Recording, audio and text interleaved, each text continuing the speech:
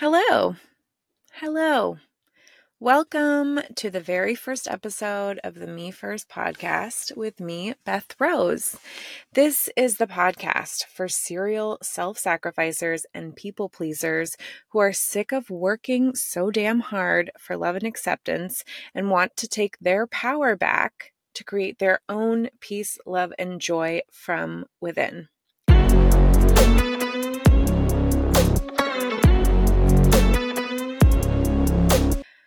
In this episode, I'm going to talk about why the heck I would name a podcast Me First. It came very easily, and there are multiple reasons why. I believe that pretty much everything that's wrong in the world is because no one is focused on themselves anymore. We are a society of escaping, of distraction, of focusing on other people. And if you notice, there are a lot of miserable people in the world. I was one of them. I was super miserable and judgmental and resentful and hateful and was anxious and depressed and burnt out and overwhelmed and failing at everything. And I blamed a lot of other people for my misery. I blamed my partner for not making me happy. I blamed, my upbringing. I blamed my extended family. I blamed my kids. I blamed everyone. And that didn't work. That just made me more miserable. So if that's what you're trying to do right now, I can tell you, I tried it for a really long time. It doesn't actually work.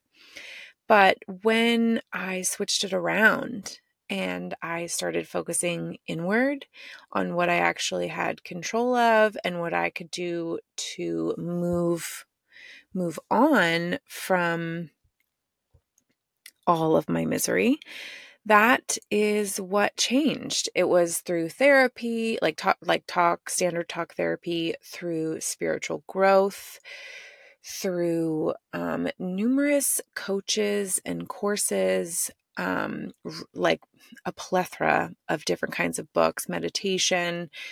And it's all the little pieces kind of came together to get me to where I am today, which is I'm a selfish, proudly selfish, happy, joyous person. And I want to help everyone else become a very selfish person. And that is why I titled this Me First. There are 3 different things that I think are really important when it comes to the title Me First. One being self-care, self-nourishment, self-love, self-compassion. Self-care is so overused, and I think it feels so overused because it's used in a way that lacks self-awareness. So people can be like, I'm having a glass of wine, it's for self-care, or, I'm going to binge watch this show for self-care and all of that. And that very well can be what you need, but having a deep self-awareness as to what recharges you, what energizes you, what gives you your own love, what gives you joy, you need to know that, not anyone else. And in order to have effective self-care, you need to be aware of what recharges you. For me, I need to be alone. I have 4 children and a husband, and we don't live in a very big house, and I need alone time. Right now, I am recording this podcast in the car where I'm alone and it is quiet. And I didn't respect this part of me for a very long time, and it led to extreme anxiety, extreme depression, burnout, overwhelm, overstimulation, all of it. I very much need quiet, and the quiet is a little bit of neurodivergence as well. handle a lot of loud noises. I get very overstimulated very quickly. And again, just knowing that about myself, knowing that sometimes when the kids are watching a movie, I need earplugs in, or when everyone wants to like jam out to music, if I'm not feeling it, I excuse myself, um, or sometimes I can, but again, awareness of what you need for care and being compassionate and loving towards those challenges. Like that can I could have judged myself very easily for not being able to handle a lot of loud noises, or like not being able to handle certain kinds of music and just push through it. That being critical and judgmental of yourself never gets you anywhere. You need to look at your shadows and your challenges and your shortcomings with love and compassion in order to move through them, in order to accept them, in order to manage and heal and integrate. It always needs to come from a loving, compassionate, accepting place. So the first part, prioritizing yourself, self-care, self-love, self-nourishment, and extreme self-awareness as to what it is that you need. The second part of me first is accountability. Again, I was complete crap at this for most of my life. I was excellent at blaming. I loved to blame other people for my problem. But I was also very much a people pleaser. And when people say they are people pleasers in like I'm so kind, I'm so nice, I just want love, like kind of way, people pleasers are actually manipulative. People pleasers are the same kind of broken as narcissists. I was manipulating people to like me. I wasn't being genuine. I wasn't being authentic. I was simply working and efforting and being who I thought everyone else wanted me to be in order to be loved and accepted and avoid rejection. So when I was working so hard to get people to like me and they were still rejecting me, that led to extreme resentment, because here I am, I'm like, what the heck? I'm trying so hard and you're still being an ass to me. Like, how is that fair?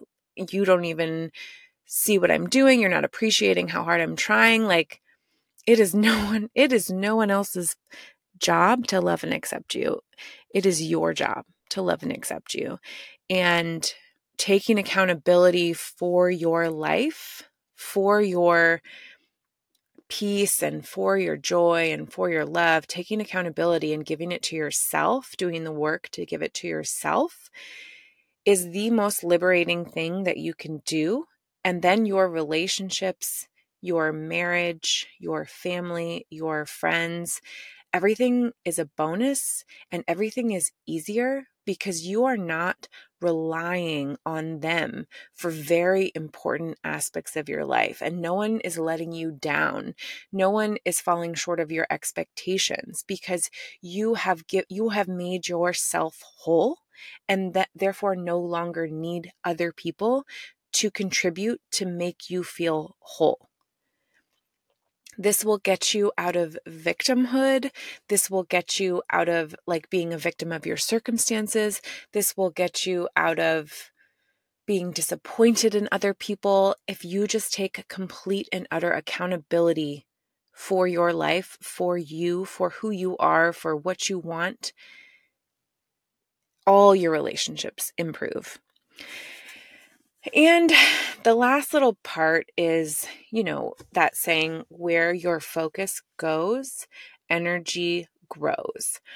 So if you are focusing on what that person did to you, or how annoying your partner is being, or how frustrating your kids are being, or how you can't believe that your childhood messed you up so much that you're here now, or how like you feel like you've made mistakes and you've messed up and you don't like the life that you've created. If you continue to focus on that, that is what you're going to experience. The universe responds to your energy. And when your energy is like, this is my life, I hate my life, this is my life, I hate my life, this sucks, I hate these people, the universe is going to be like, this girl loves hating people. This girl loves hating her life. This is what she's giving us. Let's give her more stuff to hate. Like, let's give her more stuff to complain about, because she is all about the complaining. She is all about not appreciating what she has. So we got to give her more stuff that she won't appreciate. And instead, when you switch that around and you take control of you and surrender the rest, because you don't have control over it, and you appreciate who you are, you appreciate what you have, and you are able to move forward from there, that's what the universe will see. Like, if you're focusing on improving yourself and your place and the people around you, you want to emit positive emotions and help people and help yourself and create more peace in your life, that's what energy will grow. So, yeah, that's why I believe that you should be putting yourself first, and everything in this podcast is going to be about putting you first. So if that's something that you're struggling with, or that's something that you find really challenging, or that feels bad to you, I would challenge you to listen to at least a few episodes, because I really believe that if everyone was focusing on their own peace, love, joy, acceptance, compassion, the whole world would heal. The whole world. Thanks for listening. And I am excited to go on this journey with you. I am excited that I actually did this. I'm excited that I put myself first enough to sit in the car long enough to record this for you. I will talk to you guys so soon. Have a great weekend.